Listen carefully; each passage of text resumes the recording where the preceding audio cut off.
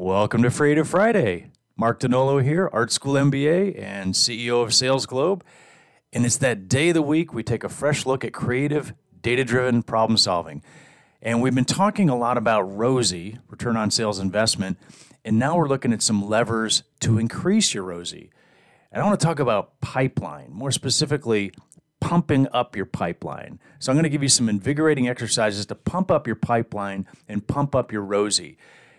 And I want to take a look at a few pieces within pipeline, actually 4 pieces. One is volume, how much we have in the pipeline. The workload is the second one, which is what we need to do to make the deals happen. We've got conversion rates, which are converting opportunities from stage to stage and finally to win, to close. And then we've got the amount of time it takes to do all these things. So I want to talk about each one of these and some things that we should be looking at and things we should be considering. So volume, that's the amount you have in the pipeline at each stage that's ultimately, you hope, going to convert into a sale. The amount really means the number of revenue dollars, or it could be the number of deals, or whatever metric, usually a financial metric, that's important to you, important to your business.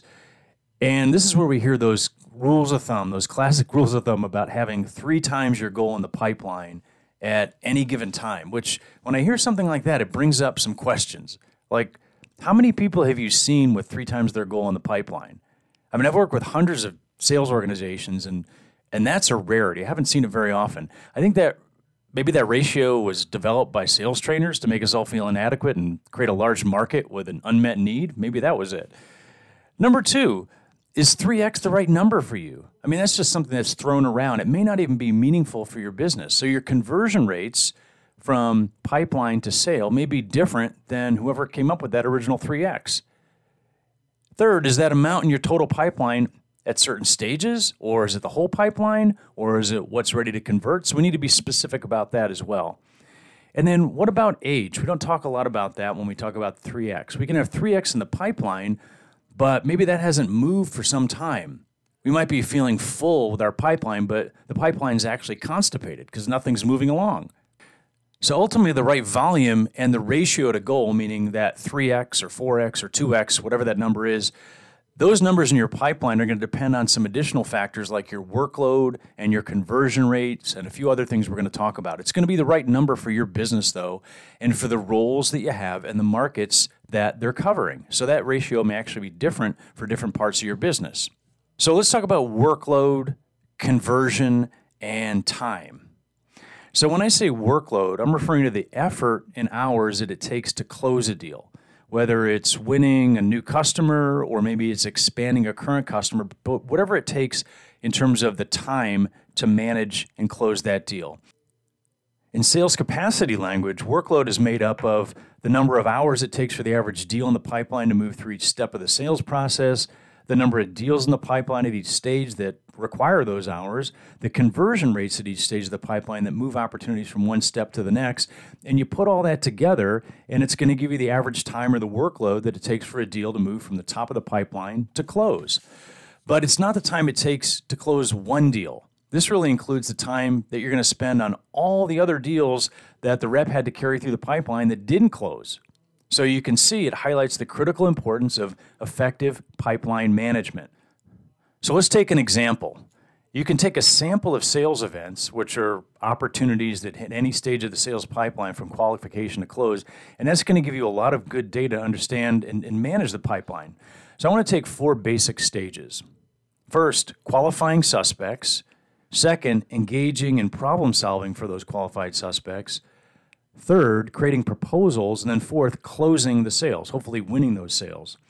And so we might have some numbers on average that look like what I'm going to share with you. And I originally calculated this on a broad sample of sales, and then I worked it back up the pipeline from one closed deal to show you what the numbers look like to win just one deal.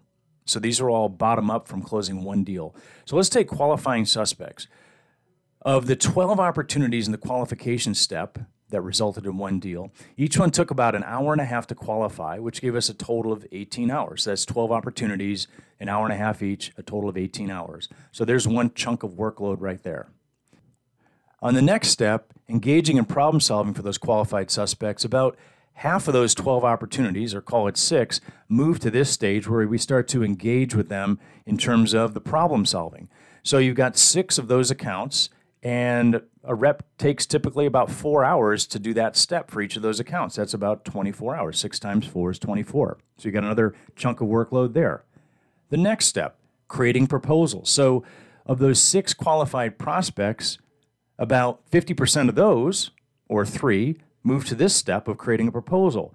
And a rep spent an average of 4.75 hours creating a proposal for each of those, which totaled about 14.25 hours. So there's another chunk of workload. So let's go to the final step of closing the sale. So of those proposals we had, the 3 proposals, about a third of those, or 1, are going to make it to the end. And the rep spends an average of 7 hours closing the sale.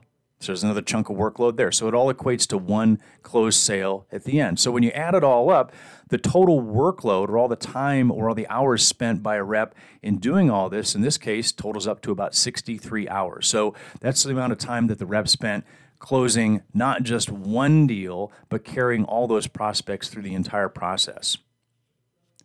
So how can we improve our pipeline management in our ROSI looking at workload? Well, if we can decrease that workload to win that one new sale or to manage a current customer account, we can increase our sales capacity because reps can close more new deals or they can manage more accounts with the time they have. The key is to improve your pipeline management and the health of your pipeline. And some of this is process and some of it is psychology. So let's talk about the psychology. Thinking about pumping up the pipeline, I think back on a movie from the late 70s. And this is a landmark film at the time, and it launched the acting careers of people like Arnold Schwarzenegger, who became the Terminator, Lou Ferrigno, who became the Incredible Hulk, and lots of others. And the movie was called Pumping Iron. In that movie, in the bodybuilding culture and the approach of the day, what the bodybuilders would do is they engage in this practice called bulking up. And so what they would do is before a contest, they would get huge, and they would pack on the body fat, and they would pack on the muscle, and they would become as big as a house. And then a few weeks before the contest, they would start cutting and shredding. So they'd go on extreme diets, and they'd lose all the fat, and they'd look incredible. And their muscle definition was at its peak. And then they would go in and they would win the contest.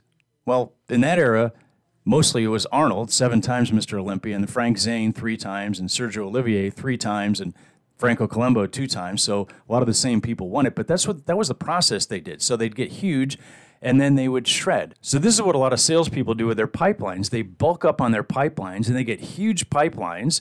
They're as big as a house, but they never trim out and make that pipeline lean and healthy. And it's because having a huge pipeline makes you feel comfortable. You feel like you have a lot going on, but you really can't see the muscle in your pipeline because it's so loaded with fat. And you spend a lot of effort and workload and time hauling all that hugeness around and managing all those opportunities, even though you know a lot of those opportunities are junk. They're ghosts. They're not going to close. And a lot of salespeople will bulk up in their pipelines. They don't trim them out, and they don't make them lean and healthy, so they end up managing all this, but they're not getting the results they need.